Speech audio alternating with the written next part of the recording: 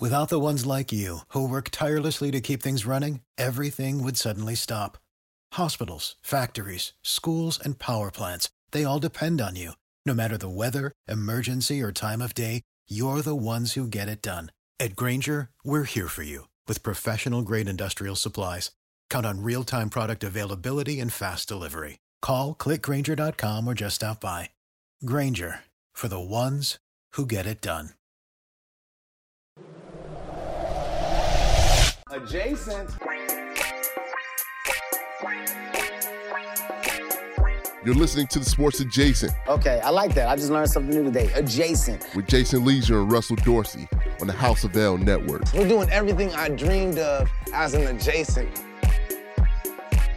Tony, I had a dream the other day, and like I know we recording. Yeah, it's on. You know how I joke? I jokingly get mad at you. Like in this dream, I went off on you. Like serious. It was bad. Like, did you start fighting him? I was concerned. No, but you had to like step in like Russ. All right, I think that's enough. And I was like, no, F him. Like I was going off on Tony. But the part that was so realistic was we were recording, but we happened to be all together.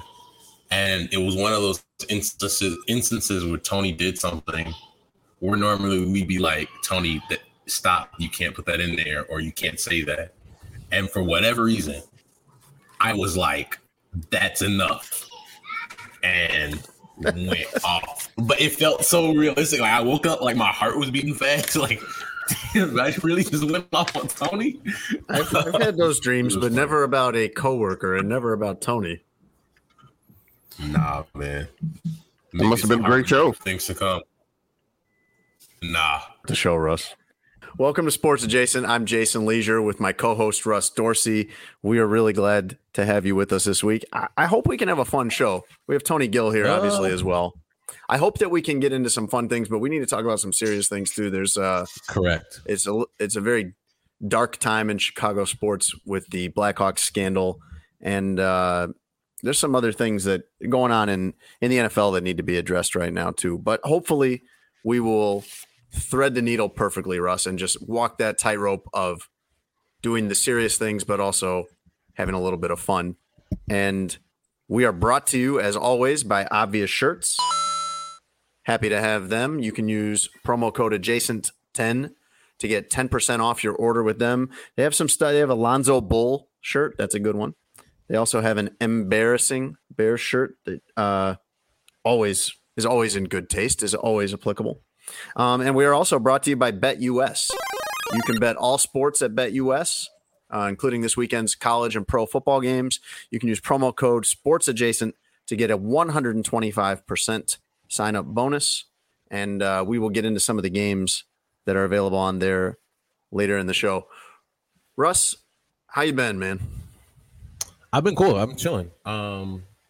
Took a couple of days to just come see some friends, and I'm relaxing, or trying to at least. And yeah, man, I can't complain.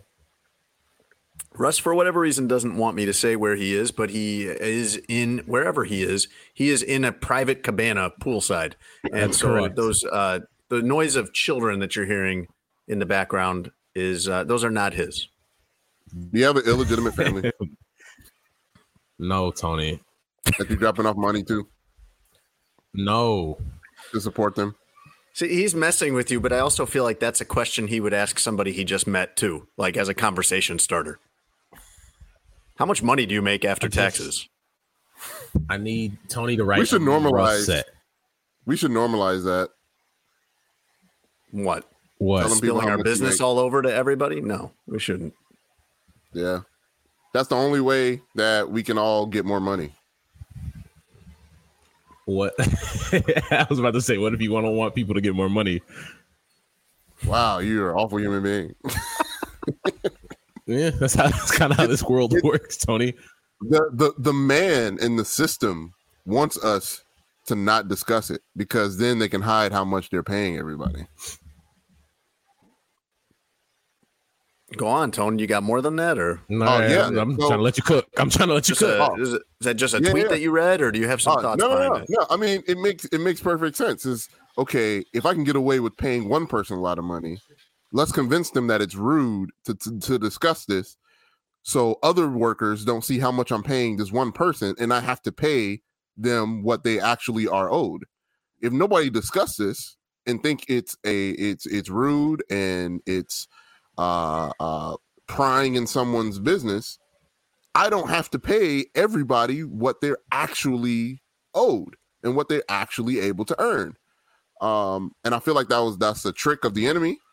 And I think we need to break those habits so we can rise up against the government and the man. Doesn't trick of the enemy usually, isn't that usually in reference to the devil? Yes. That phrase? Yes. Okay. Tony is so churchy. So this is a funny part of this whole thing, Tony. I think the part you're forgetting is that like I know you don't understand about things being too personal. That doesn't apply to you in your world. Nothing. But Jason and I were at the bank starting our show account, and the lady was definitely like, well, we need to know how much you guys both make. And I was fine. Jason got really weird. Not gonna lie. Jason was like, I'd rather not do this. He was freaked out. I do think it's also a generational thing. It's still a stigma around discussing it, but I think more young people are more willing to discuss it than more senior folks, because it's been such a thing. Jason, you're senior folks. Yeah. 37. I have no problem with discussing how much I make, because what I make is not who I am as an individual. Like I will say, Tony, to that number.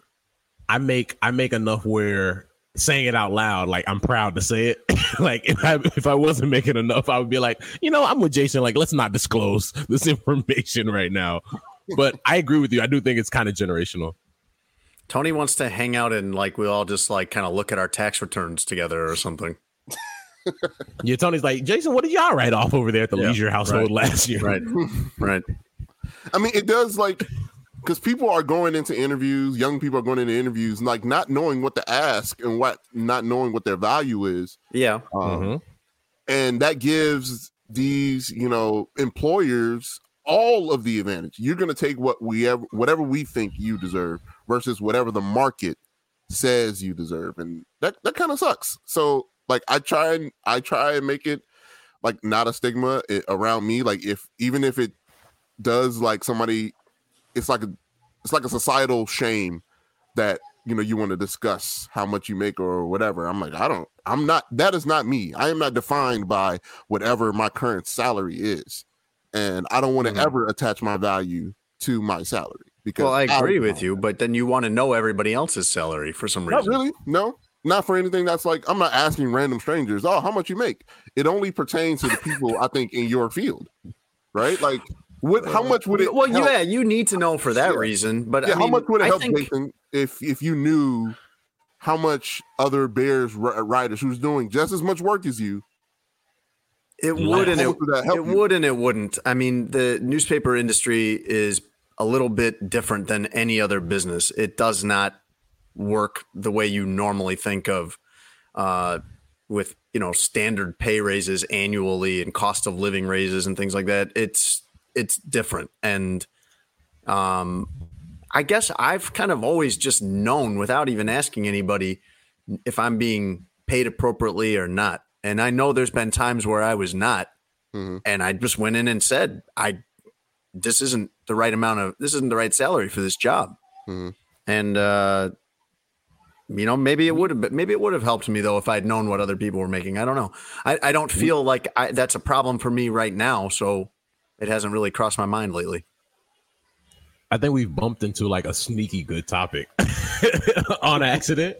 Good job, Tony. This is what we actually pay you for, not the other stuff you be doing.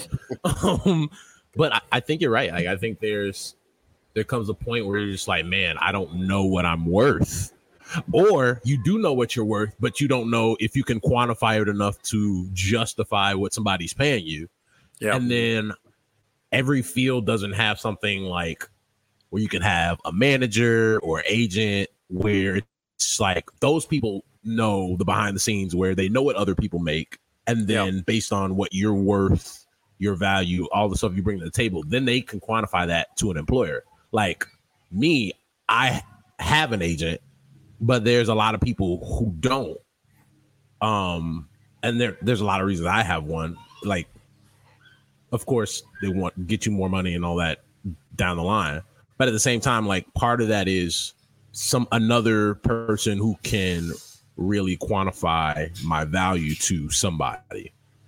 But no, I think you're right. Like, I think while I do think there's a personal element to it, especially in the beginning when, look, man, there were some numbers I was getting early on in this business where it's just like, ooh, I would not tell anybody this. Oh yeah, but when I first we all were. Yeah, I was thinking like, what? I don't even know if I was making like in the $20,000 range. Like, I don't even know. Like, when I first started in radio, I don't even know if I was making that much.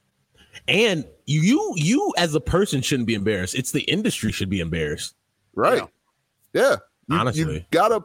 The narrative should be flipped. It's like, I shouldn't be embarrassed that I'm getting this. I'm doing hard work. I'm working hard. It's not like I'm slacking off or, whatever the case may be. It's like, no, the industry is getting off on me at this point. Yo, like, they should be ashamed. This is why we can't trust him to ever talk about something serious. He was going so well. Like, I was giving him his props. And he interrupted himself with something inappropriate, of course. He was doing okay, and then, of course, he the had to point tone it up. But the point remains the same. I don't know where that stigma came from, and I think we should all just think about, like, why does it hurt or why does it feel bad if someone, asks me how much, like, what is that sharp, stinging awkwardness that I get whenever I get that question? Tony, I get you. I wish you could have been in the room when Jason and I were at the bank and that lady told Jason, like, it wasn't just, he like got up in his seat and you could, like, he was kind of squirming, like, I really don't want to do this. And I was just like, nah, man, it's cool. Dramatic. Nah, it was dramatic, bro. Yeah. You like threw a pin on the table and said, damn it, I will not answer this question here. Well, that's a misrepresentation, but I don't think anybody outside of my wife and the people that pay me know how much I make. I don't think I'd tell anybody. One of you had mentioned recently that you were floating some numbers past your parents, and that seemed to me like that's something I would never do. That seemed like a level of familiarity that I wouldn't have probably. You know what I'd be more interested in, Russ, than knowing how much Tony makes is where the bleep all of it goes. I would love a rundown of Tony's monthly budget. I think we've done that. We've done that on the Is Tony an Adult segment. He spends it on food, shoes, and Stephanie. Not in that order. No, I didn't. No, it's not in order. But like, that's the three things. Generally, I mean, I still get a car. I try and reinvest. The fleet. Yeah, in the fleet. I try and reinvest. Still got to pay for gas and car washes and potentially another vehicle. So it's a very fluid situation right now. That's what people say when thank you, Ryan Pace. Right. You kind of want to be a Ryan Pace impersonation. He did. He does a good pace. He really does actually do a decent pace. And I called him. I needed to ask him about the fleet the other day, Russ, because my car broke down Sunday on the way to the Bears game Sunday morning, which in general. Yeah, the radiator blew in the end, it turned out. But in general, like downtown is not a good place to have that happen. Just for the simple fact of where you're going to put your car. Like there's not always legal parking available. I ended up pulling off the interstate right away in West Loop. Now, what made it convenient about it being downtown is that my brother lives like a mile away from there. And my brother was the hero, showed up, took care of everything. Drove me over to Soldier Field, then drove back and handled the towing situation with my car, and everything got worked out. Car's still in the shop, but it'll probably be back in a couple of days. So that's how my work day started on Sunday. And then you got to sit through a Bears game, which is just a 3.5 hour dental appointment usually. Although there were some fun parts of that with Justin Fields. And I'm going through I'm getting through all the stuff I got to do post game. There's more time spent on the work after the game than even during the game. It's the longest day of the week by far. And really, honestly, it's probably comparable to most of your game days, Russ. It's probably similar hours wise to what you do pretty much every day. But at the end of all of this, I'm like trying to get my stuff done. It's getting to be 7:00 at night or something like that. I'm trying to get everything filed. And I got the stepbrothers over here, you two, blowing up my phone with these conspiracy theories about Allen Robinson. Yeah. Wait a minute. I don't have time for this, even if I have nothing going on. But I have a lot going on. You're talking about misrepresenting. Like, mine was a very thought out point. I never said that the Bears are sabotaging Allen Robinson. I said it's clear when you watch games, they're not targeting him like they have before. And that's weird for what was once your best offensive player. How is even that if he didn't sabotaging? practice. Well, I'm just saying, you made it sound like I'm saying the Bears are doing something like, you know what I'm trying to say. Like, it's not a conspiracy. It's a logical thought out point. So who's not targeting him, Russ? It would be play design. I'm not saying Justin Fields is sabotaging Allen Robinson. I'm not saying that at all. I'm just saying the plays that are designed are not run for Allen Robinson anymore. Also, I don't think our listeners outside of Chicago care about this, so maybe we should get off of this point. No, it's a larger conspiracy about the business of sports and the games within the larger games. Yes, and it I will say at every level. Chad Ochocinco once said, "They work you out the system when it's the end." I don't. But I digress. Allen Robinson is like 27. I don't think he's out of the system. No, well, they've kind of proven like they could take or leave him at this point. Oh, I don't think they've proven that because they're leaving him and they're scoring like 15 points a game. So I think they need him. I think this would be top of my list of problems to solve if I were them. Last point on this, his agent liked that tweet that I put out. Well, of course. Yeah, of course. So we know where they sit on this topic. We know where they sit on this topic. But I'm just like, if I'm him, I'm just like, I'm cool on this. Like, they didn't trade him at the trade deadline, which they should have. But yeah, I'm out if I'm young Allen. Well, if they just let him walk, I think they get a 3rd round pick probably as a compensatory pick. So they probably weren't going to get much better than that. But it is time for everybody that could get you a pick to go one way or another, whether that's a trade or you let them go at the end of the season. I had one more random thing I wanted to ask you guys about. Have you guys seen Fast and the Furious 9? I got to be honest, I haven't seen a Fast and Furious after Tokyo Drift. So where did that fall in the sequence? I think that was 3 technically. Okay. What about you, Russ? I have not seen number 9. Those all seem like movies that you would watch, Tony. All the Fast and the Furious seem like right in your wheelhouse. Nah, I mean the storyline isn't enough to hold me from action point to action point. Like, it's a bit too flimsy for my taste. Like, action movies tend to not be great, but like the Mission Impossible series. Yeah, that's right. You love those. I forgot. I love those. Greatest bathroom fight scene in the history of bathroom fight scenes. I have seen, in a way, I've seen the Fast and Furious 9 movie in pieces over the past couple of months because everybody is watching it on the plane. Like every single person is watching it except me. And so I'm seeing it on everybody else's screen. Does that happen for you, Russ, where you kind of like somebody is either watching it on the screen in the row ahead of you or watching it on their tablet, watching whatever it might be, not Fast and the Furious 9, and you kind of just like end up creeping on their screen for about 5 minutes just watching whatever it is?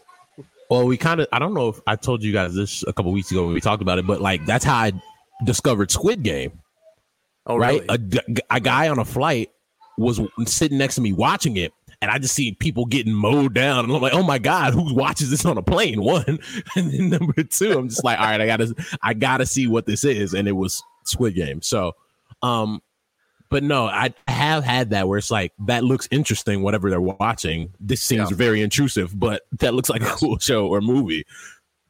If they have the subtitles on, even better, because then I can read it from wherever I'm sitting. But everybody is watching Fast and the Furious 9, and I'm so lost on. I think the first Fast and the Furious movie came out when I was in high school, and I remember seeing that.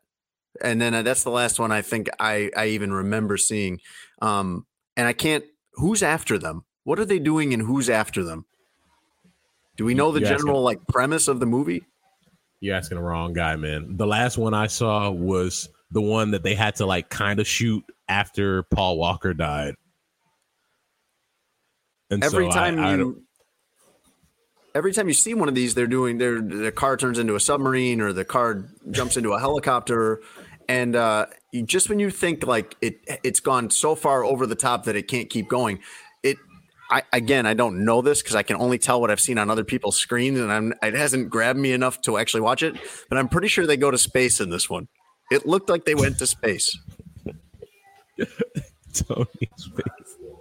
Did you mute him or did he mute himself? He muted himself. Okay, that's cool. He's still muted. How many?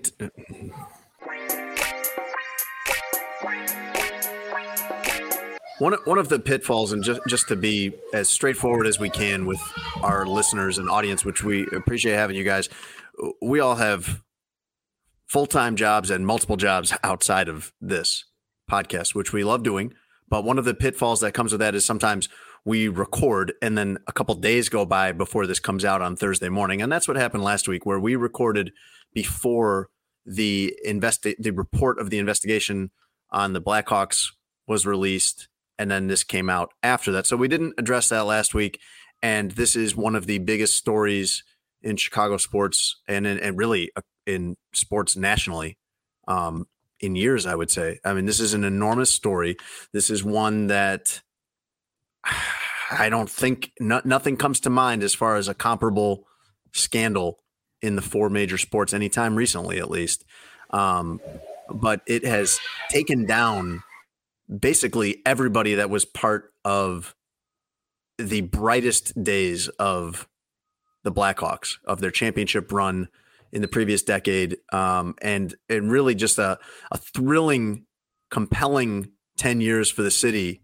And now you look at that differently. At least I do. That you can't look back at that as this great thing and separate it from what was going on behind the scenes, where a 21-year-old minor league player, Kyle Beach, appears to be allegedly, it seems very clear from the report, was sexually assaulted by an assistant coach, the video coordinator, Brad Aldrich, and the fallout has been incredibly wide-ranging to where Blackhawks GM Stan Bowman resigned, Joel Quenneville resigned from his post as coach of the Florida Panthers, and really, I don't know where you've been following this, Russ, or what you've been reading, or if you've been reading one particular writer or just reading whatever comes out about this. But Mark Lazarus has done a really good job on this from The Athletic, and Ben Pope from the Chicago Sun-Times has done an absolutely incredible job on this while covering the team on a daily basis.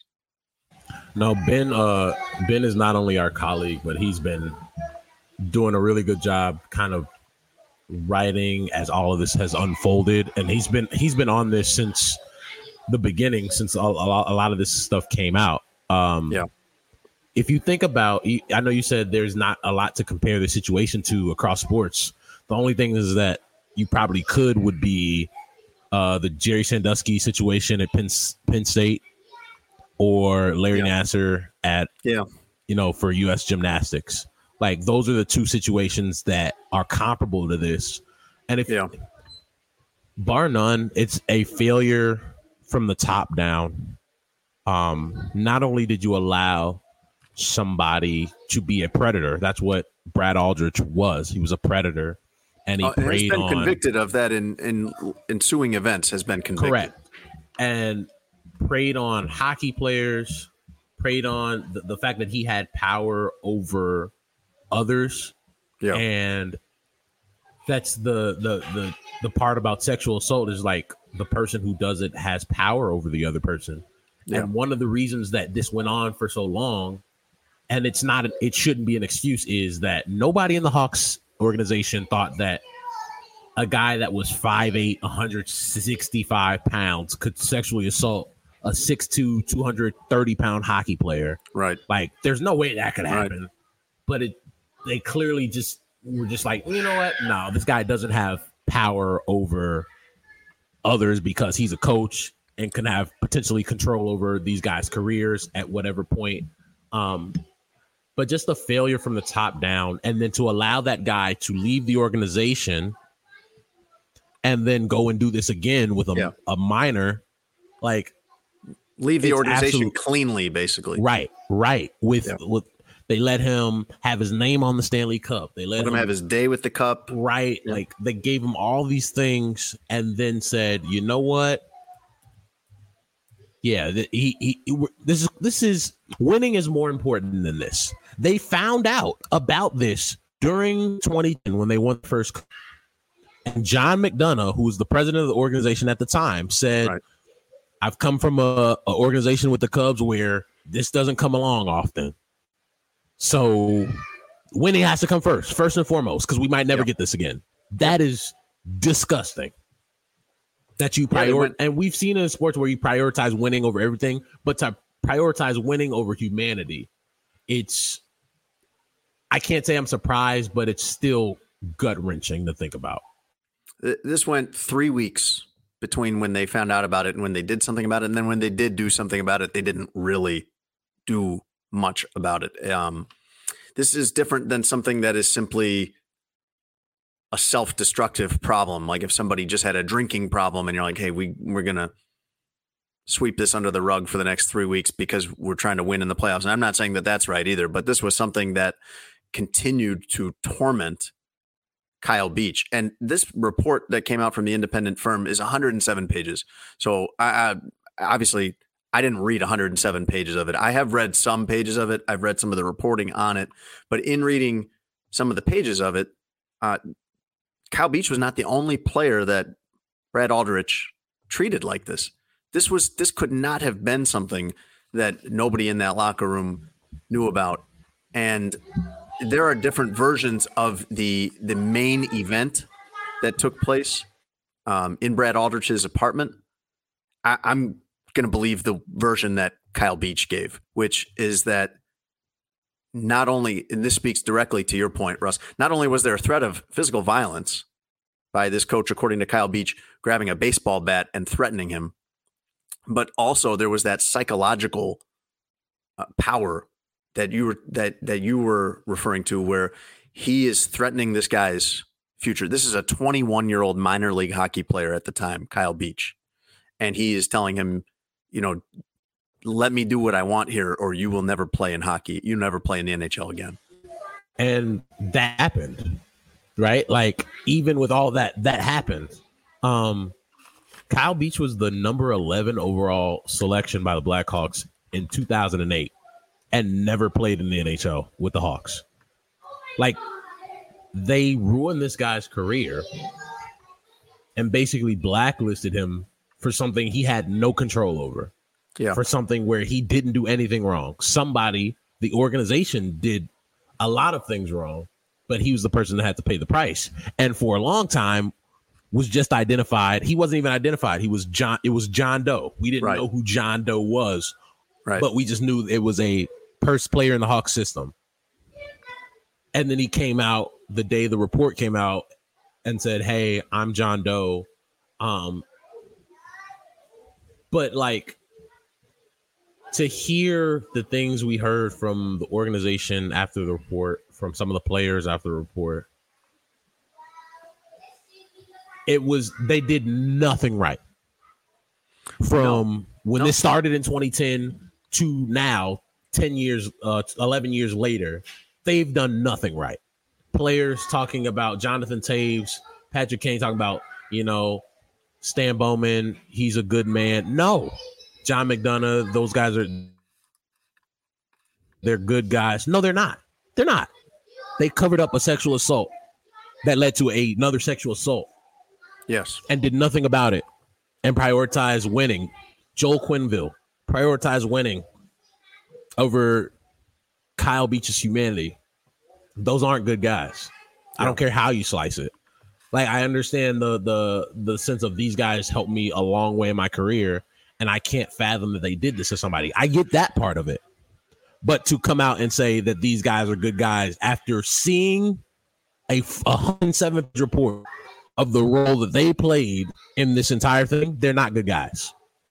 The Panthers, by the way, let Quenneville coach another game before everything happened. He was on the bench. I think it was that night or the next night, and then I believe did not talk to the media afterward. But they didn't let him. He didn't have to answer for it. Coach another game before he got out of there with a statement, and it is damning when this is common knowledge enough that it was being kind of gossiped about. It sounded like around the team, where you have a former Blackhawks player harassing Kyle Beach on the ice about it during a practice or during a workout or something. And you literally have every important person in the organization in a room talking about this, discussing this. And the meeting adjourned is, we're just going to leave this and try to deal with this after the playoffs. And following that, Russ, the way that everybody's handling this now in the aftermath, when this has come out, I'm not sure if I've heard one good apology. I'm not sure if I've heard one apology that didn't have some sorry ass, well, it's not really my fault, but it's really bad that this happened or that happened. Like, I mean, everybody from Joel Quenneville might have been the closest, but I mean, he put out a 2-sentence statement. I don't view that as a lot of accountability. Stan Bowman saying, "Hey, I handed this off." And nothing like that might have been the most disgusting one. When you came to work the next day and this guy Aldrich is still here, it's not been dealt with. And then you have the players. I mean, you have Taves especially defending him and defending Bowman, and worst of all, like, I know that he's been fired, and I guess has the option to be out of the public life at this point. But John McDonough, I mean, he hasn't answered. He hasn't put out anything. This is on you, and you can't even put out a statement on this. I don't like the fact that Stan Bowman gets this pass. Stan Bowman was one of the most powerful people in that organization, and could have said, "This guy no longer works for the Blackhawks." Easily, and easily, Russ, anybody could have. I mean, I'm sorry to be kind of like, I don't know, I guess cynical about this, but like, it's a video it's an assistant. Like, this is you're gonna make all these sacrifices over somebody at this level. Yeah, I mean, this isn't the head coach. This isn't a star player, and I don't mean to like demean that job of people who have the job as a video coordinator and scouting and helping the head coach analyze stuff like this. But from the beginning, from the first time I heard about this, I was like, you're really going to do all that for someone at that level? I mean, how crazy are you? And how like askew are your priorities if you're going to do this for the video coordinator? Stan Bowman, John McDonough, Jay Blunk, like all those people over there who were executives, one goal, and it's like, look at how far the Hawks have come. This was the worst organization in sports, and now it's the best. No, it was still the worst organization in sports, but this time for different reasons. And it's like, screw those cups. Honestly, like, I was like everybody else, like, oh my gosh, this is the greatest thing since sliced bread. Like, the Hawks are killing it. Closest thing we've had in the city to a dynasty since the Bulls. Yeah.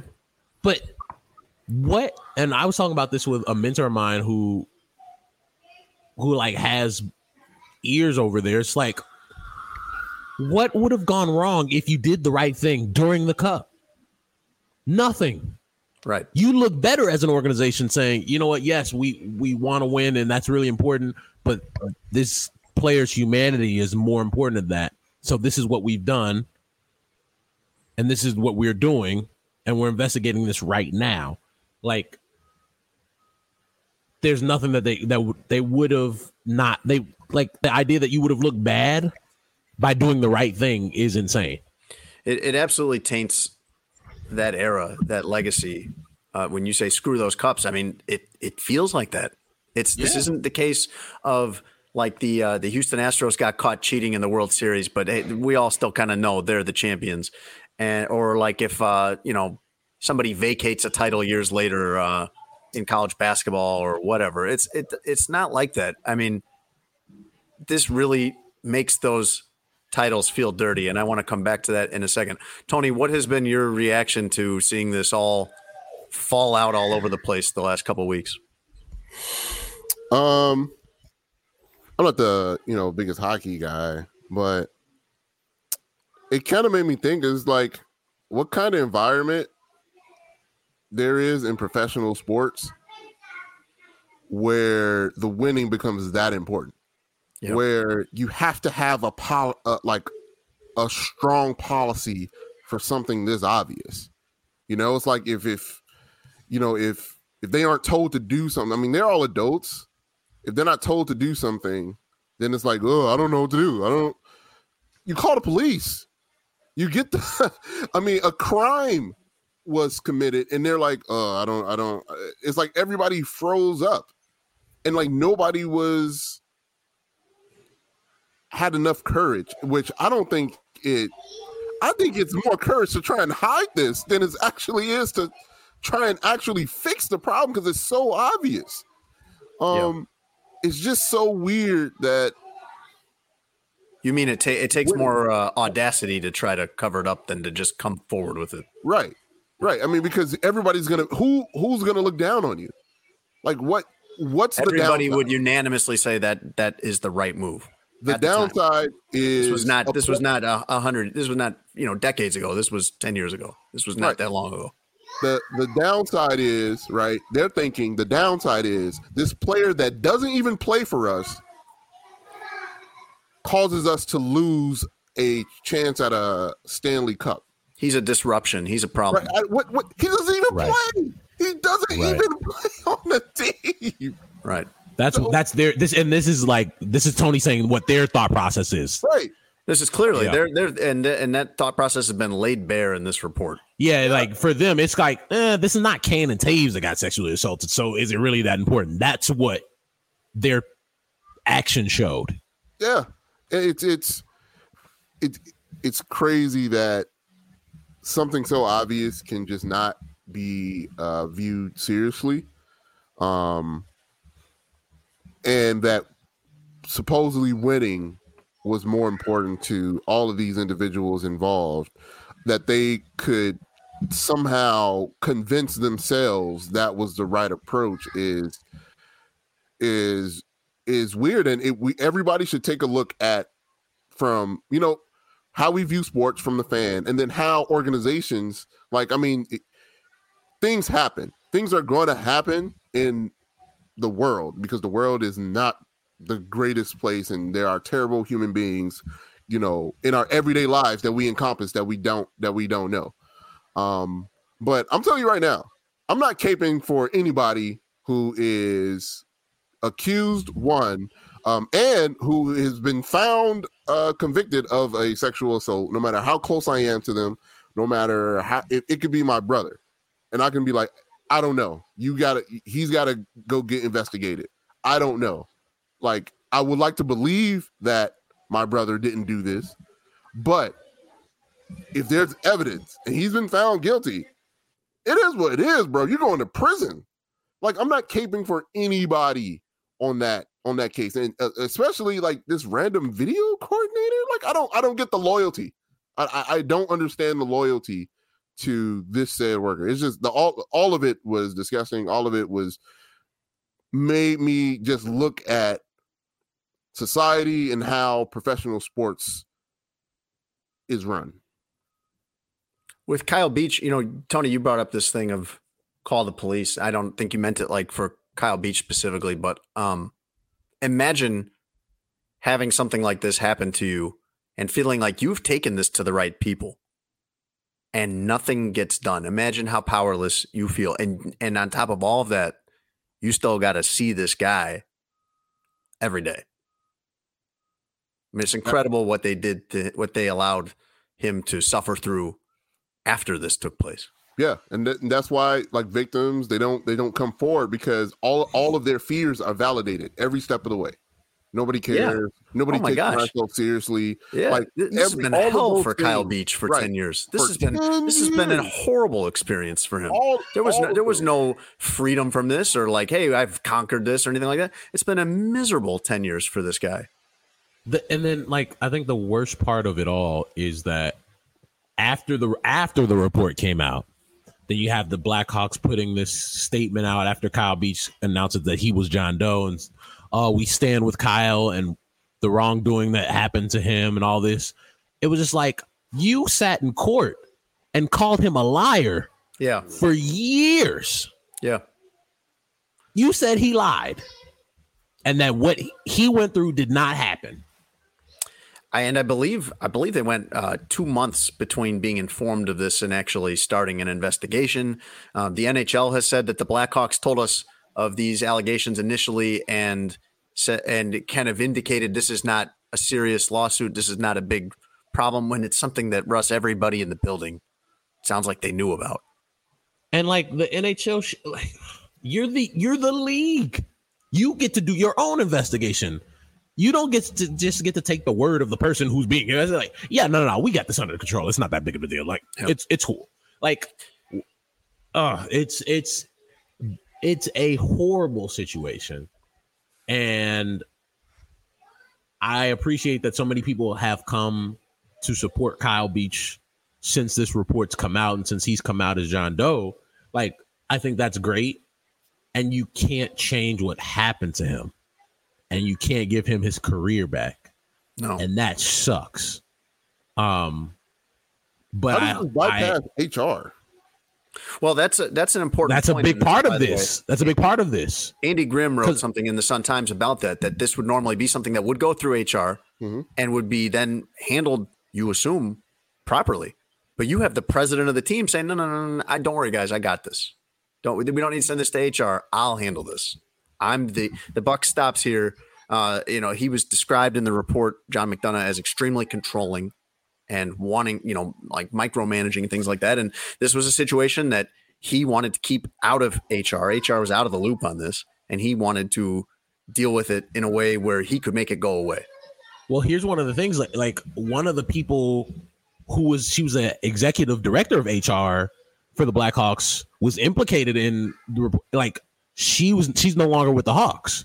So September 2nd of 2020, I have it written down here.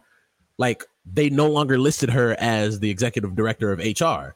And like, if you look at the last year and a half of the people who've been in that front office, one, all the people that were involved in the front office since 2010 are no longer there.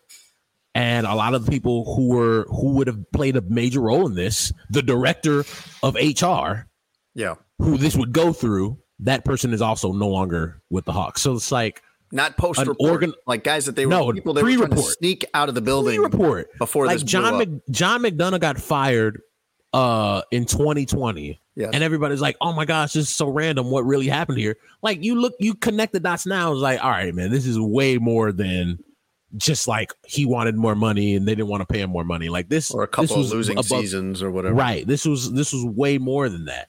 And Jay Blanc and all these people who were foundational pieces in that organization are no longer with the team. Like, organizational failure from the top down. It's bad. It's bad, man. And I don't know. I'd like to say that, like, the Hawks are, this is not important, but like the Hawks are not a good team right now. They won their first game yesterday all season. I'd like to think that in a world where, let's say they were 8-0 at this point, people would feel the exact same way. Yeah. But I have a hard time believing that.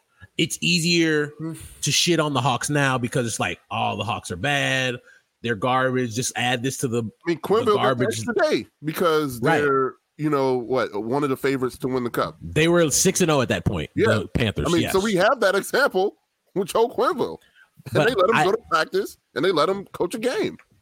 I'd like to think that the city of Chicago, had the Hawks still been good, would feel the exact same way about the situation.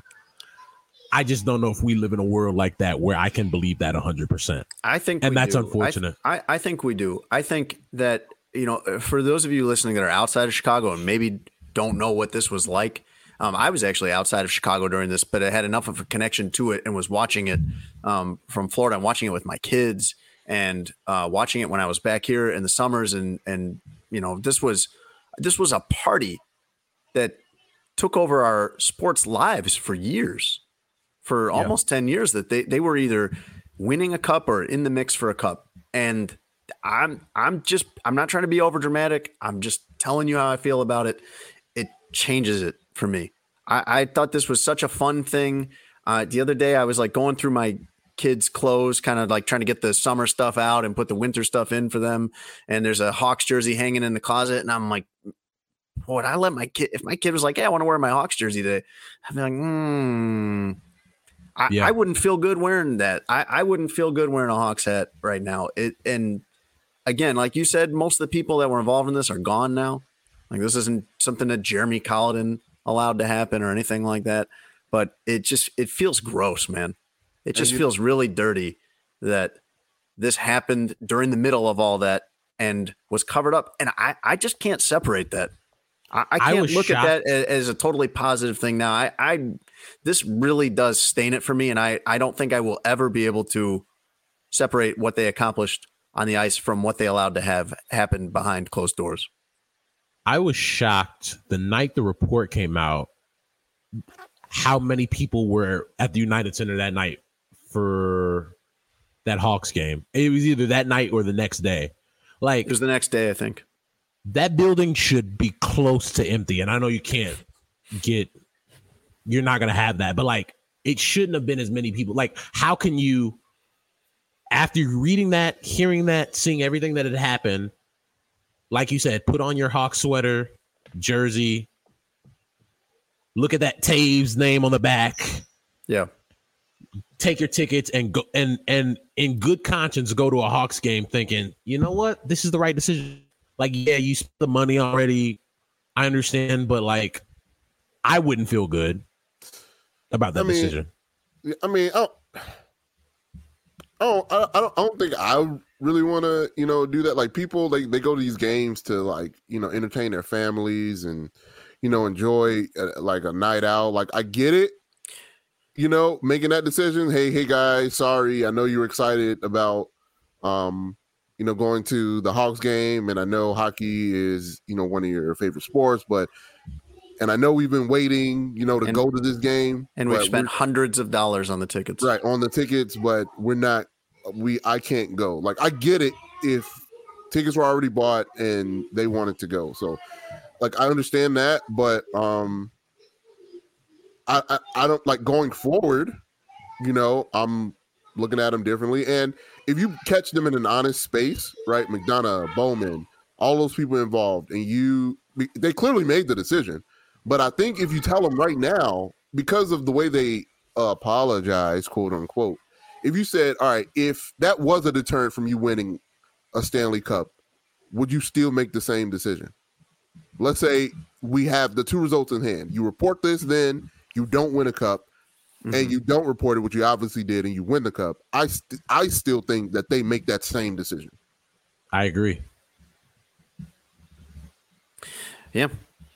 And I want to mention this again. If you've not been reading Ben Pope of the Chicago Sun-Times on this, it's been terrific. It's been great reporting. It's been great columns that he's written, all while covering the team every day. I think this is every a beat writer's nightmare situation where you're trying to cover the team every day, and now you have this something horrible like this dropped in there that is going to need constant attention. And Ben Pope has done an absolutely outstanding job covering everything with the Blackhawks over the last couple of weeks, Russ. Yeah, shout out to our guy Ben. Like, not only is he a colleague, like that guy is killing it right now and keeping people really informed about this. Just want to put this out there. Sexual assault is really rampant in this country, and a lot of times survivors are never heard.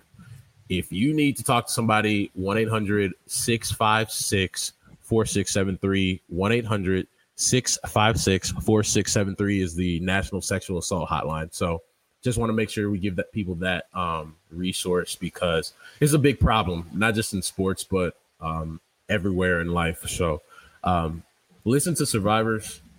Once again, like, thoughts are still with Kyle Beach. Like, can't imagine what this 10, 11 years has been like for him, going through this and now having it come out. And still, it's still going on. Like that lawsuit that he has against the Blackhawks is still active. So I'm sure that it hasn't been a good week for him. I'm sure it hasn't just gotten better since the report came out. I'm sure it's been just absolutely stressful and exhausting week to 10 days since this came out for him.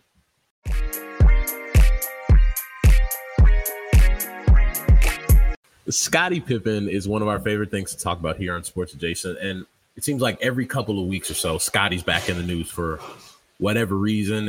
And this week, never good though. No, it's never good. Yeah. No. Well, for entertainment purposes, it is, but it's never like Scottie Pippen rescued a dog out of a river or something like that. No, nothing like that. Ever since Last Dance, it's been nothing good for him. I don't think. And his book comes out on November 9th, and so today or Tuesday, an excerpt from the book came out that he wrote for GQ, and it lists a couple different things why he's been upset with Michael Jordan, and a text thread that him and Michael had, and one with him and John Paxson where that led to a phone call where he told Pax why he was upset with the organization, and John Paxson ended up crying. According a whole bunch of stuff. Yeah, according to Scottie. Everything. Scottie. I think every sentence you say the rest of this segment is going to has to be per Scottie. Yes, it has to have that caveat to it, because I just don't sit here and take everything he says as gold, Russ. See, he's been so upset. Like, he just seems bitter. Like, Scottie seems very bitter about a lot of different things. Scottie's had an amazing life. Yeah. And he's had great opportunities. Professional life. Yes, professional life. Excuse me. I'm going to read off what I thought was one of the most, not outlandish, but it was a lot from young Scottie in this. Quote, each episode was the same. Michael on a pedestal, his teammate secondary. The message no different from when he referred to us as his supporting cast. From one season to the next, we received little or no credit whenever we won, but the bulk of the criticism when we lost. Michael could shoot 6 for 24 from the field, commit 5 turnovers, and he was still, in the minds of the adoring press and public, the errorless Jordan. Now here, as I sit in my mid-50s, 17 years since my final game, watching us being demeaned once again in The Last Dance, living through it the first time was insulting enough. Over the next few weeks, I spoke to a number of my former teammates who each felt disrespected as I did. How dare Michael treat us that way after everything we did for him and his precious brand? Michael would have never been Michael Jordan without me. Horace Grant, Tony Kukoc, John Paxson, Steve Kerr, Dennis Rodman, Bill Cartwright, Ron Harper, B.J. Armstrong, Luke Longley, Will Perdue, and Bill Winnington. I apologize to anybody I've left out. I'm not suggesting Michael wouldn't have been the superstar wherever he ended up. He was that spectacular. Just that he relied on the success we attained as a team. 6 titles in 8 years to propel him to a level of fame throughout the world no other athlete except for Muhammad Ali has reached in modern times. To make things worse, and I believe this is really what Scottie's upset about. To make things worse, Michael received $10 million for his role in the doc, while my teammates and I didn't earn a dime. Another reminder of the pecking order from the old days. End quote. It's bold to say that Michael Jordan wouldn't be Michael Jordan without Scottie Pippen and friends. And I don't mean that disrespectfully. But like, what does Scottie gain from saying this? That's my thing. Like, what does Scottie gain? Nothing. I mean, nobody is hearing his side of this and being like, okay, maybe he was right. Nobody sits here and has any other reaction than that. Michael Jordan was all of the things that Scottie resents him for being. He was the greatest player in the game. He was a guy that, while Scottie Pippen was amazing, there could have been somebody else being Scottie Pippen. and Michael would have had a really good career and would have won some titles. Scottie is one of the top 50 players in the history of basketball, bar none, right? Oh, yeah. I don't know why he looks at that as a slight. He looked at Michael saying that Scottie was his best teammate ever as a slight. Like, it was in one of the excerpts that I didn't read. No, but you're like, right. Everything is a slight to Scottie right now, and I don't understand it. Like, are you upset because you didn't receive the level of fame that Michael did? Or is it, at the end of the day, you just want Michael to say that you were more than what you feel he's portrayed you as? What does he want him to say? I mean, best teammate I ever had is a compliment. There are little parts of it. I mean, you can feel his anger through reading this. Right. When he says, even right off the top, that Jordan texted him and Scottie just kind of throws in there that I didn't hit him back for an hour and a half. Like, wait, are you a mad girlfriend? Like, what is wrong with you? He just let it sit there for a while. He's in his 50s, bro. Right? He even gets into LeBron on there and says that some people think LeBron is Jordan's superior as a player. Like, there's just totally gratuitous shots at Jordan throughout this, and none of it has worked, to your point, Russ. None of it. If he is what he's trying to gain, I think, is respect and people coming around to his side of things, and it hasn't worked. I liked Scottie Pippen. I really liked him as a player, and I want to like him now. But so, I mean, I'm open to being on his side here, but nothing he's said in the last year and a half has been something that convinced me. And again, for me, it all started with, if you ask me about The Last Dance, probably top 2 or 3 among the top 2 or 3 things I will remember from The Last Dance is Scottie Pippen talking about that playoff game in New York and saying that he would do it the same way all over again. So not a good start on the whole Scottie Pippen conversation over the past year and a half. Listening to that quote, I think he has a point in this regard. Michael has been built up to such a degree of greatness that it supersedes the sport. It supersedes sports. And to his credit, to his point, Michael wasn't Michael until Scottie got there. Like, Mike had already had a narrative, and what I listen to, people that recognize that Jordan era for what it was before and what it was after, because I feel like a lot of people, most people, don't remember the narrative that was of Michael Jordan before he won that championship. He's a ball hog. He just scores a lot. He'll never win. Like, that was Michael Jordan. For 8 years, that was Michael Jordan until Scottie and Horace got there. And to Scottie's point, he doesn't win those things. Well, my father always tells me all the time, especially about that first championship. Scottie was put on Magic. That's what turned the tide of that series. Scottie guarded Magic Johnson. Like, Scottie was there along the way, and I get that we do this thing where we like to subscribe success to an individual because it's easier. It's easier for our brains to conceptualize that this one person did this thing, and I only have to respect this person's effort. Tom Brady, for example. If anybody should be forcing praise on their teammates in our understanding of how football works, it should be Tom Brady, and it should be the fan, but we're never going to do that.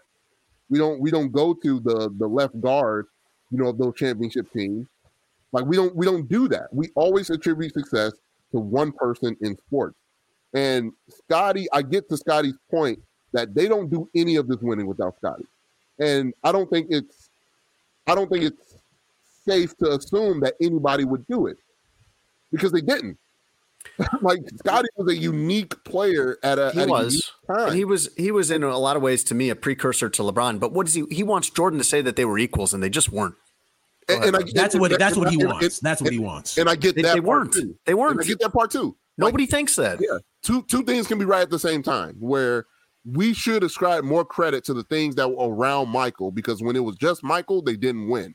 But also there's an understanding, and he may have done that a little bit in that quote that you just read, Russ, that he was like, in no way is he saying that Michael wasn't going to be a superstar. Michael was great at basketball, but he wasn't great at winning until Scottie got there. This is why I'm going to answer that last part you just said, and I'm going to try to make an example that I think people will understand. That was the LeBron narrative for a long time, right? Like, LeBron can't win. LeBron's a really good basketball player, but can he ever do it alone? And then he went to go to the Heat, and people are like, well, Michael had to wait 6 or 7 years to win his first ring, not making that whole argument that like people talk crap about Mike before he actually won. Why don't he's basically, in everything we've just read, everything we've talked about since, feels like Michael at every turn is trying to little bro him, right? Is basically trying to son him. Mm-hmm. And it's saying that I don't think in the things I've heard Michael talk about Scottie publicly that he said anything that wasn't true.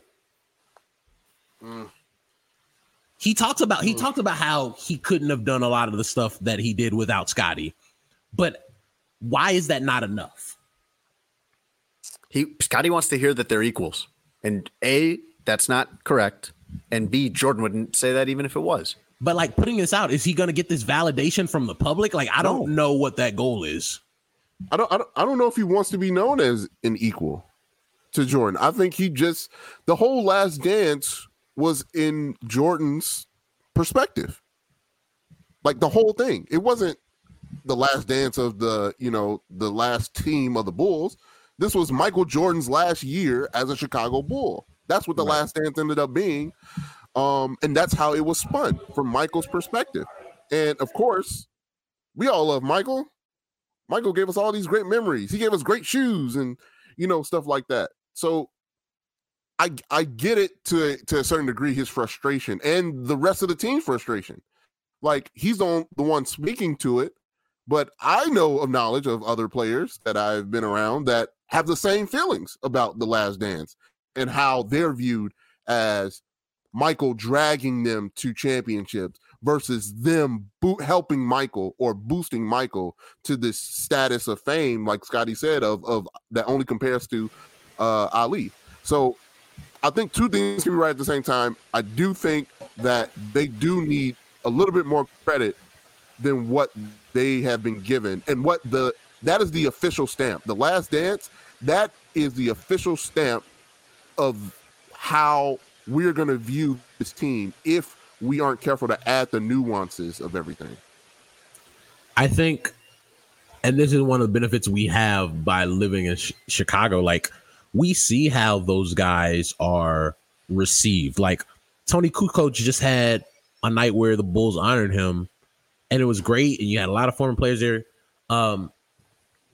I think people who know basketball know how good Tony Kukoc was. It wasn't just, this was this Croatian dude that just came over here and he was vital to their success. And I think Last Dance, like, Tony Kukoc wasn't a huge part of it, but like, you saw, like, if this dude was on any other team, he would have been a superstar. It would have been really good. Right. But he just happened to be on the Bulls, where they already had the best player in basketball and a top 10, 15 player in basketball in Scottie, and they didn't need him to do that. The way we look at Horace in Chicago, the way we look at a lot of those guys, like, I think people that know basketball understand how vital those guys were. I just think part of ego sometimes is I'm seeking validation because I don't feel like I am validated from what I see, right? People you might be chasing a ghost in a lot of ways. Like, you're receiving the proper amount of respect and validation, all this other stuff, but you feel, because of other insecurities, like, I haven't gotten that. Yeah. And so I honestly think that's where Scottie is just like, And like you said, Tony, I think we've talked about it earlier, and Jason, I think we talked about it too. Like, there's something else here.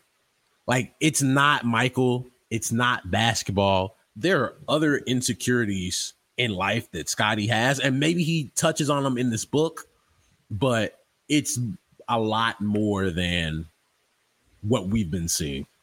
Yeah, I think you nailed it. I mean, Scottie Pippen is thought of and has been thought of in Chicago as one of the greatest basketball players of all time, as one of the greatest athletes in the history of Chicago, as an essential for those championship teams, has been called by Michael Jordan his best teammate, his running mate, a guy that he depended on, an incredible player, has all these awards, Hall of Famer. I don't think there's any underappreciation of Scottie Pippen, and yet it's not good enough for him. He sees what Jordan has. Jordan has the shoes, the money, owns a team. They got a statue of him in the building. He's controlling the documentary. He's the most famous athlete of our time. And Scottie can't settle for what his share is. Oh, can I make one more say one more thing before we get off of this topic? Mm-hmm. I would like the next excerpt to be the night he found out about Future. Like if that's not the next excerpt, I don't want it.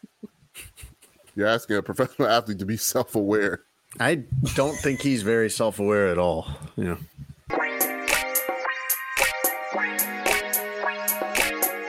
Russ, let's get to our weekly football roundup here. And before we do, though, there's a lot to talk about here. There's Jaguars news. We love talking about the Jaguars on here. Endless entertainment with the Jaguars. The Bears are going to make an appearance in our NFL roundup here. But first, no, you're going to like this one. But before we get to that, this is brought to you by BetUS. You can bet all sports at BetUS, especially the NFL. A bunch of games this weekend. You can use promo code SportsAdjacent to get a 125% sign-up bonus. That's SportsAdjacent, all one word. And basically what that means is you put in $100 to start an account, they kick you $25 right off the bat. A lot of games of interest. One of them, Russ, that caught my eye is the Saints are a 6-point favorite at home over the Falcons after losing Jameis Winston for the season. Rams are a 7.5-point favorite at home against the Titans. The Cowboys are a 10-point favorite at home against the Broncos, and the beloved Chicago Bears are a 6.5-point underdog in Pittsburgh on Monday night. Bears now 400-1 to win the championship. That's like Falcons and Giants kind of territory there. The Bills are the favorite right now on BetUS at 5-1. The Bills. Interesting. Bills, Bucks, Rams, Packers, and Cowboys are the top 5. Speaking of the Titans, Russ, Derrick Henry sounds like he's basically out for the season. Maybe they get him back at the very, very end. I think he's the only running back that matters in the entire league. And there are other good running backs, but I think he's the only one that's just straight up irreplaceable. That you lose him, you lose your whole offense. I would argue you can make a case. Yeah, I agree with you 100%. Yes. I make a case for Alvin Kamara in New Orleans. But that might be it. Derrick Henry is like last of his kind, too, because Kamara is a receiving threat. Mm-hmm. Derrick Henry is first of his kind, too. I mean, I don't know. I can't think of another guy I've seen that's his size and his speed. He almost had 1,000 yards playing half the season. And they started to throw him the ball this year, which is crazy. They brought in Adrian Peterson, 36 years old. I don't know that he's necessarily going to start for them and replace Derrick Henry, but he wasn't AP bad. was a specimen. AP was also like that. Never seen that before. Yeah, he was different. I remember when they did his ACL surgery after he tore his ACL, and the surgeon was like, it looked like it was a baby's knee because of how like intact and structurally sound. Yeah, how little damage there actually was. Like that's how I will remember Adrian Peterson as a football player. Like a doctor cut open his knee after tearing his ACL and said it looked like it was a baby's knee because of how intact it actually was. And then he went from that to run for 2,000 yards next year. Yeah. He had 1,000 yards in 2018 for Washington, and he was pretty good in 2019 for Washington too. He might What? The ridiculousness of that he played for Washington. Okay. I never know what you're giggling about. Jaguars news, Russ. Just when you think the Jaguars couldn't be more of a joke, They go for an onside kick against Seattle when they're down 24-7 in the final 2 minutes, and the onside kick gets returned for touchdown. They were asking Urban Meyer, why did you do this? What was the point of doing that down 24-7? And he said he did it, quote, for the experience. I think this guy's doing the worst job in the NFL. And I say that as someone who really respects Urban Meyer as a coach. I mean, he's been incredible everywhere he's been in college. Now he's been a disaster in every way in the pros. I cannot see him lasting past this season. I have to do this to you. So before the season started, you said this man was one of the brightest football minds you knew. He is. He has not proven that so far. Well, he has proven it over the entirety of the rest of his career. But in the pros, you're right. Correct. It's been a complete disaster in every way. A 35-year-old man in New Jersey bet, out of all the quarterbacks in the league, he bet Jets backup quarterback Mike White as the guy who would lead the NFL in passing yards in Week 8 at 125-1. And guess who led the NFL in passing yards in Week 8, Russ? Mike White, who threw for like 405. He was 37 of 45, 405 yards, 3 touchdowns, 2 interceptions, a 108 passer rating to beat the Bengals. That's his, third game. He's been in the league 4 years. That's Mike White's third game. This person who didn't want their name out there, Tony, because they don't like talking about how much money they have and they don't want people coming looking for that money that they have, pocketed $125K. After the last guy he had, this was pretty dramatic. The last guy he had to wait out was Mahomes on Monday night to see if Mahomes would surpass the 405 yards, and Mahomes only ended up. It's like a scary 3 hours. I don't see that guy got a 2-for-1 there because he actually went to the Jets game. So he goes to the Jets game knowing he's got this money, this 125-1 ticket on Mike White. So that makes that game much more interesting, I would imagine, to him as he's watching 100%. Mike White rack up passing yards. But then the next day he gets to watch Mahomes, hoping, kind of the same experience, but just hoping he doesn't get to 400, which he always could. Speaking of quarterbacks, Justin Fields had his best game. This is a weird thing to say, to talk about the Bears looking better offensively when they only scored 22 points. And I don't want to treat that like it's some kind of accomplishment to score 22 points. But Justin Fields looked the best that he has. He ran for over 100 yards. And I just want to get, put me next to you on the couch, Russ, when Justin Fields runs for a 22-yard touchdown on 4th and 1. What's going on? I probably yelled a little bit in my apartment. There might have been some profanities. Sorry, Mom. Got to add that in there. That was it. Wouldn't be an episode of Sports Adjacent without at least one apology. At least one. Dorsey. Yeah, at least one. Yep. It was. I think that's his best game as a pro. And for all the dumbasses out there that were saying that Justin Fields isn't good and he probably sucks and he's a bust after 5 games in the NFL with a terrible organization and terrible coaching, and it's all his fault. Come on, dude. And I think you saw what everybody else saw, and you got to quantify it for 2 hours on Sunday and be like, that's special. You saw him on that run, as Chris Tabor said, the acting head coach for that game, that he turned nothing into something. And I don't know if Chris Tabor realizes that in a broader sense, that's what they drafted him to do. And that's what he has the potential to do, to turn their offense, which is not good and has major scheme and personnel problems, to turn that nothing into something with his talent. And it's not just I know people get, oh my God, he ran for over 100 yards and the touchdown run. There were some special throws in that game. That touchdown he made to Jesse James. Jesse James was great. Rolling left, throwing left. There is real arm talent there. And so I'm really excited to see the confidence continue to grow, because we're coming off a game against the Bucs where you're like, hey, man, I ain't never lost before. So these dudes are right. I don't know how to feel right now. To go to that game where you could see him as the game goes. Yeah. I'm like, yep, I can put this ball right here. I can run for 15. I can run for 7, get us a first down. I'm excited for that. Wins and losses don't matter at this point for the Bears. As long as you continue to see that, you're good. They might matter for some people. They might matter for Matt Nagy. he doesn't run because he can't throw. He runs because he can. He has both. Right. The guy has an amazing arm. He might need to work on. He doesn't need to throw a fastball every single time, but he'll get there. He's got a great deep ball accuracy on the deep ball. He understands his job so clinically. He can explain bad plays and good plays to you so well and so clearly. Like, it's obvious he knows what he's talking about. And he runs a 4.3, man. You can't just like put that on the shelf. He does other things, sure, but he also runs a 4.3. I wouldn't just leave that out of the game plan. The thing that I like about Justin that I don't like about his head coach, and you kind of alluded to it just there, when there's a good play or there's a bad play, he doesn't just wait to default to, well, I got to look at the tape. You're right there. You can see it. You know what's going on. And I like that he's honest. And there's this fear in sports, no matter which one it is, that like honesty is somehow like I shouldn't be honest here with the media.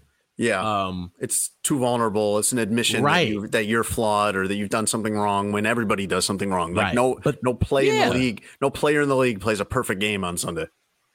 And so to have the fact that you have a guy who is willing to go there and inform people about, all right, this is where this play went right. This is the coverage we saw. This is where the play went wrong. This is what I thought I saw. This is what actually happened. And that's why I threw that pick. Like, I like that about Justin. And to have that in his first year, that's really good for your room going forward. Like, that's going to be a guy that you can rely on for a long time. He was terrible against the Bucs. That was a lot of that was on him. I'm not saying he's a terrible player, but he played a terrible game. But that was probably his worst game as a pro. Yes. I also have thought from the beginning he's going to have some games like that, and you got to get him. You got to get through them. You can't just skip that part. Every one of these guys is going to have some games like that. Get it over with now.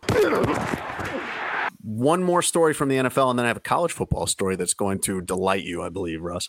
Have you heard of Cowboys wide receiver CeeDee Lamb? I have. We're not very many weeks into the season, but he's already been fined 5 times. Would you like to hear what he's been fined for? Yes, please. His socks were too low. That's a fine in the NFL somehow. That's $5,150. Your socks must cover the lower part of your leg. They got to go like basically up to your knee, I believe. Untucked jersey during a game, $5,150. Untucked jersey during a game, second offense, then it skyrocketed to $15,450. Crackback block, that one, you should be fined for that. That's $10,815. And then taunting, $10,300. If you're doing the math on that, that's $46,865 that he has been fined so far halfway through the NFL season. That would pay off my car twice. He's on a rookie deal. It's still pretty good. He's making, $14 million over 4 years, but $47,000 is a lot of money. I would say a lot of those fines I heard, pretty much everything except the crackback block, seem like kind of dumb things to fine him for.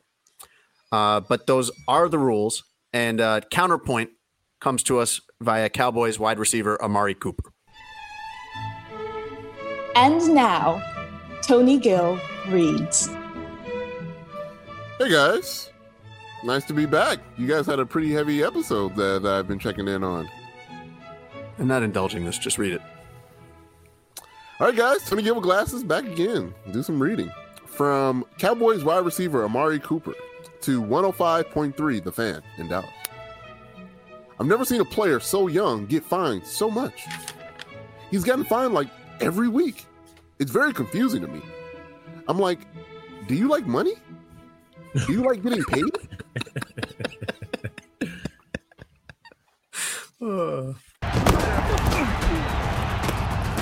And finally, one more story from the football roundup. Russ, did you have it on your show sheet today that we would be talking about University of Texas special teams coordinator Jeff Banks? I did not.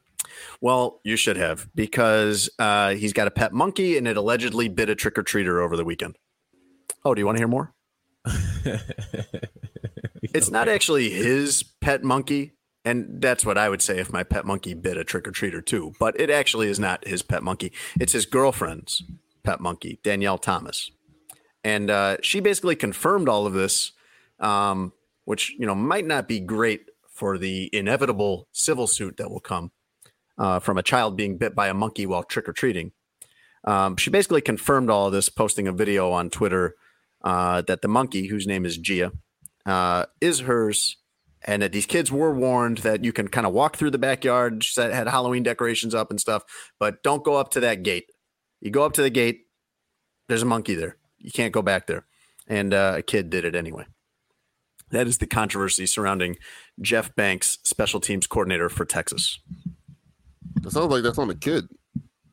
Well, Danielle Thomas would agree with you. Danielle Thomas, by the way, I guess probably most famous for appearing on the Jerry Springer show as known then as the pole assassin.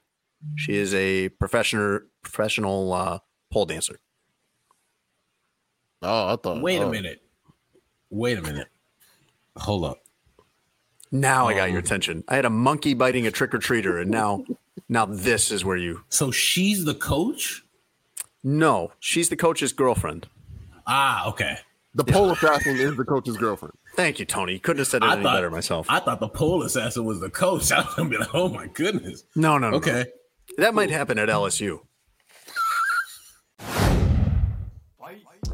We're really excited to add BetUS to our lovely sponsors here on Sports Adjacent. And like we talked about earlier on the podcast, you're going to log on to betus.com. You're going to sign up. They're going to ask you some questions, your name, your address, a little bit of your info, and they're going to ask you where you heard about BetUS. Obviously, you listen to our podcast. That's where you heard about them. You click podcast in the drop-down menu. You're going to type in Sports Adjacent. After that, you're going to want to make a bet. So you're going to make your first deposit of $50 or more and put in promo code Sports Adjacent. Now that's going to get you a 125%. That's 125% sign up bonus to make whatever bet you want. NFL, NBA, MLB playoffs, whatever you want. College football. They have it at betus.com. My picks this week: Chargers at the Eagles. An over-under of 50 for that game. I'm going to take the over. The Eagles obviously coming off a big game against the Lions. The Chargers have a high-powered offense. I expect a lot of points to be scored. So I'm going to take the over on that game. Next, Broncos and Cowboys. 49.5. I'm going to take the unders. The Broncos still have a strong defense, even though they traded Von Miller. And the Cowboys with Trayvon Diggs, they have a really strong defense as well. So I'm going to take the under on the 49.5. Last game, Browns and Bengals. 47 on the over-under. I'm going to take the over. The Bengals, high-powered offense, Joe Mixon, Jamar Chase, Joe Burrow, looking to bounce back after last week. The Browns, obviously they have a run-heavy offense, but they can put up some points when they want to. I expect a lot of points to be scored in that game as well. So, taking the over, Browns, Bengals.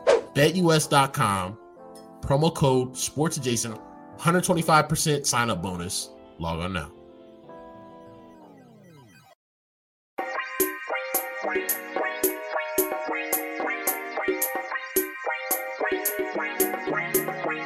Russ, would you like to hear the news that we didn't get to today? Yes, please. There's a lot of it. I will try to keep it as concise as possible. Odell Beckham Jr.'s dad did a very dad move.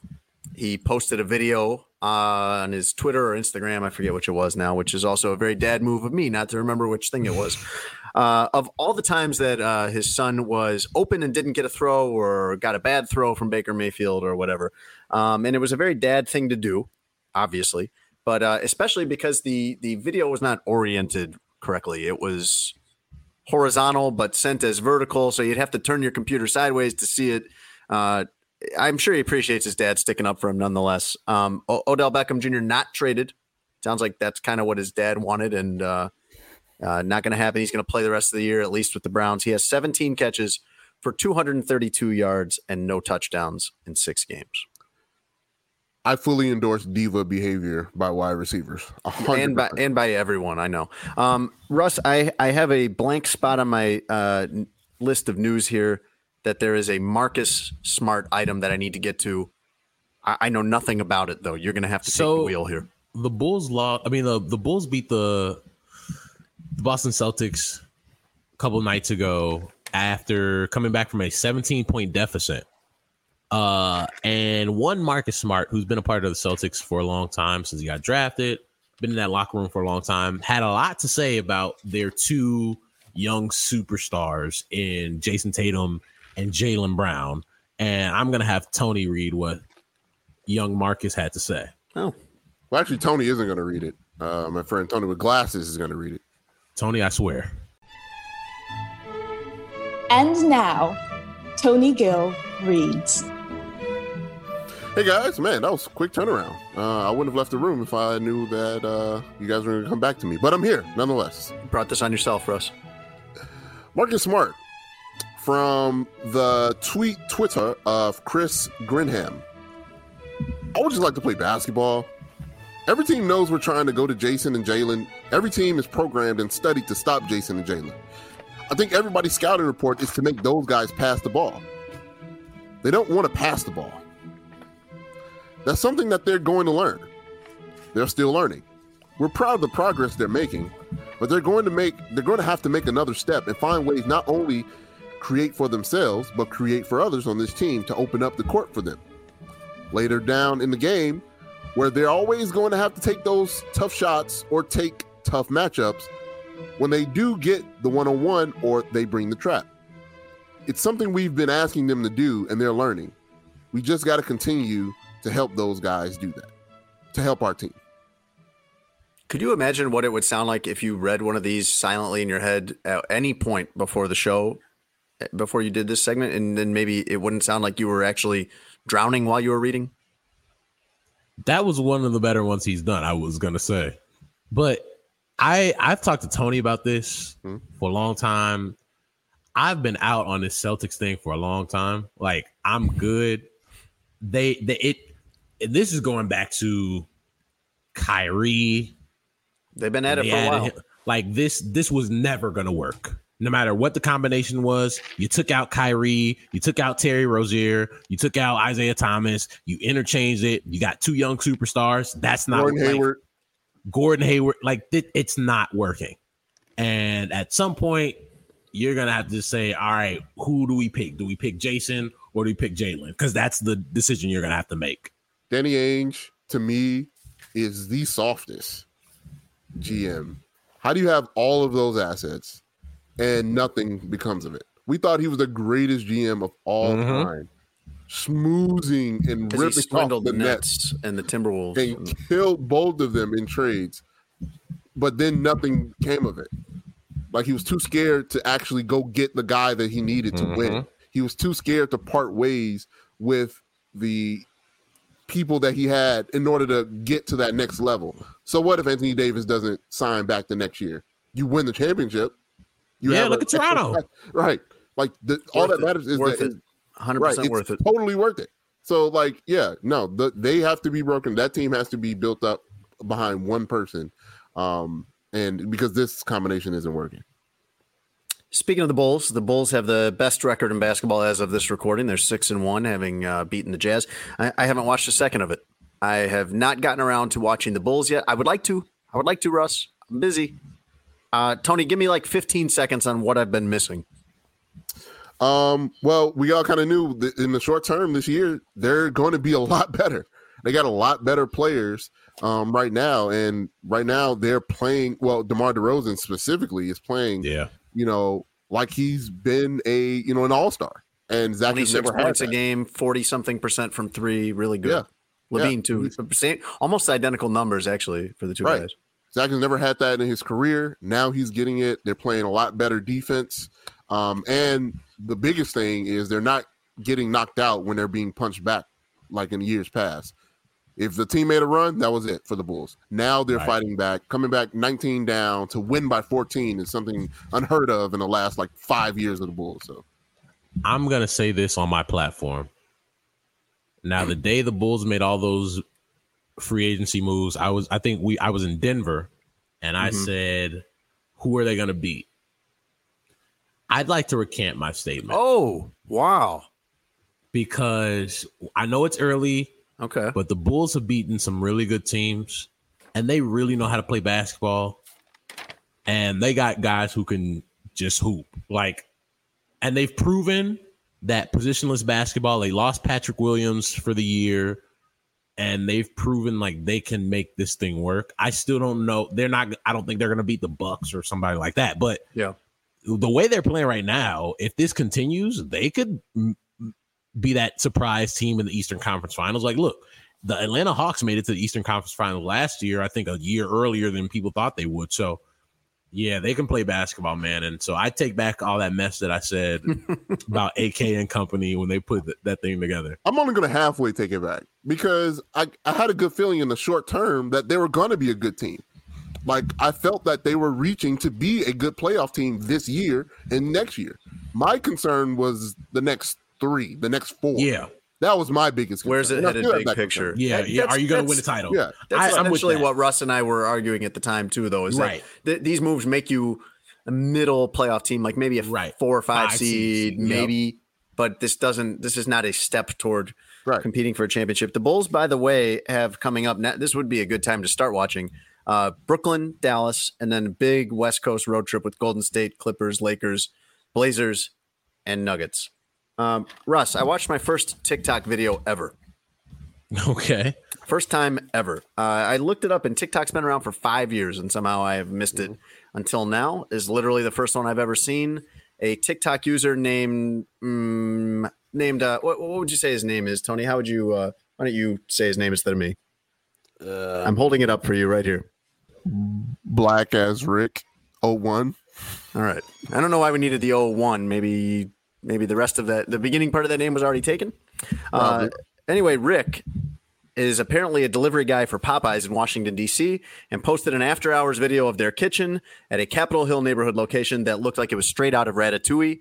And I've been waiting all day for just to watch Russ watch this. And I was so pleased to hear that you hadn't seen this yet, Russ. Please give us the delight of holding your microphone near enough to you that we can hear you watch this.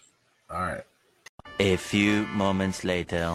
You still love that chicken from Popeyes? Okay.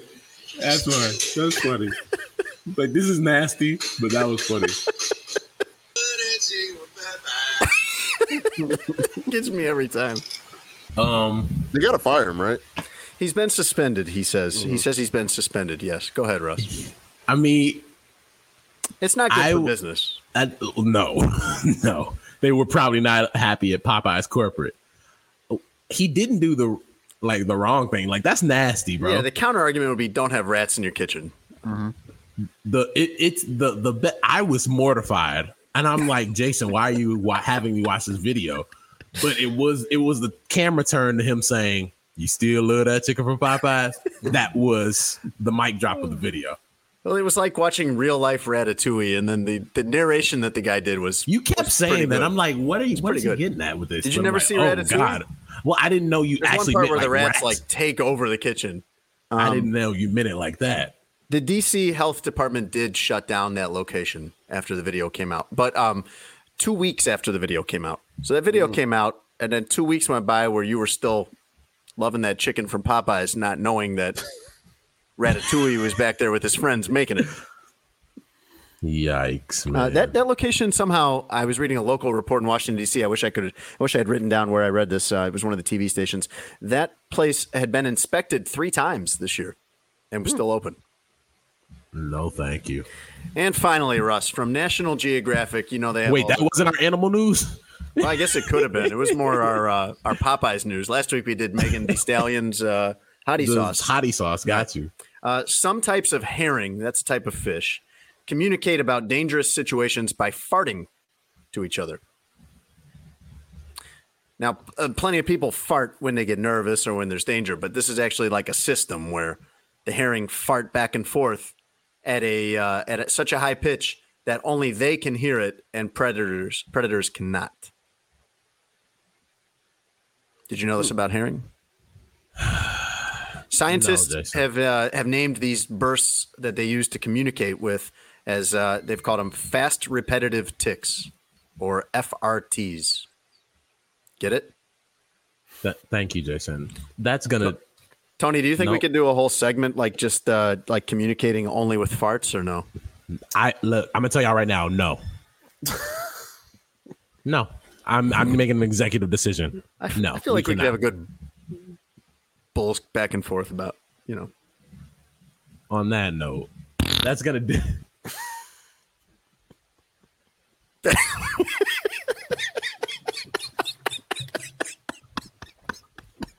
think at y'all big ages, we need to end the show properly. Jason. He's ending the show, Russ. I don't know if you Jason, you're 45 years old. You're 68 years old.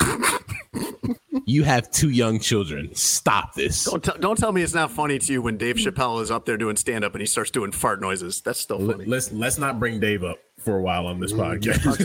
that might not help us. Talks about diarrhea being a killer. That's gonna do it for this week's episode of Sports Adjacent. No, it was a heavy one for a little bit of this, but sometimes that's what we got to do on here. But it eventually got around to monkeys biting and rats running Popeyes and herrings farting. And we got Scotty going. Scotty. Yeah, we got somewhere. Hey, stop. This is not.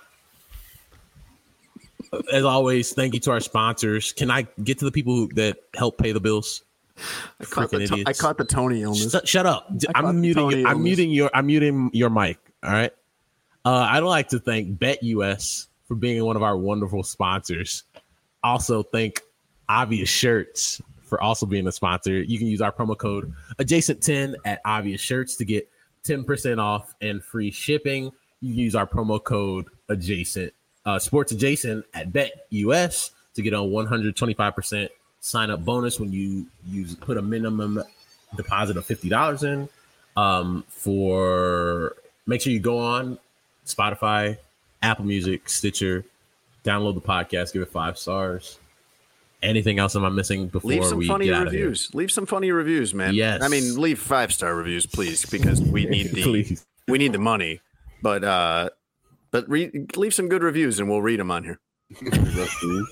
You said we needed the money and then it just stopped. You're not wrong though.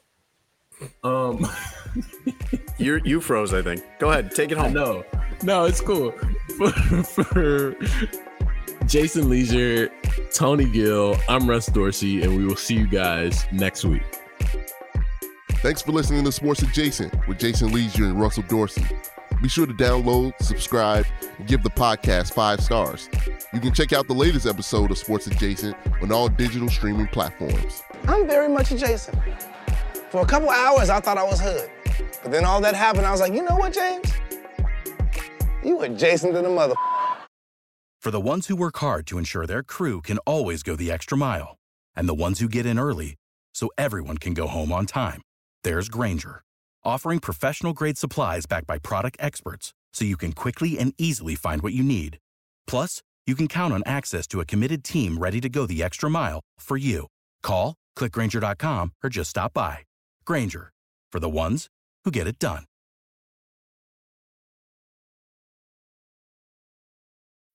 When you need mealtime inspiration, it's worth shopping Kroger, where you'll find over 30,000 mouth-watering choices that excite your inner foodie. And no matter what tasty choice you make, you'll enjoy our everyday low prices, plus extra ways to save, like digital coupons worth over $600 each week. You can also save up to $1 off per gallon at the pump with fuel points. More savings and more inspiring flavors make shopping Kroger worth it every time. Kroger, fresh for everyone. Fuel restrictions apply.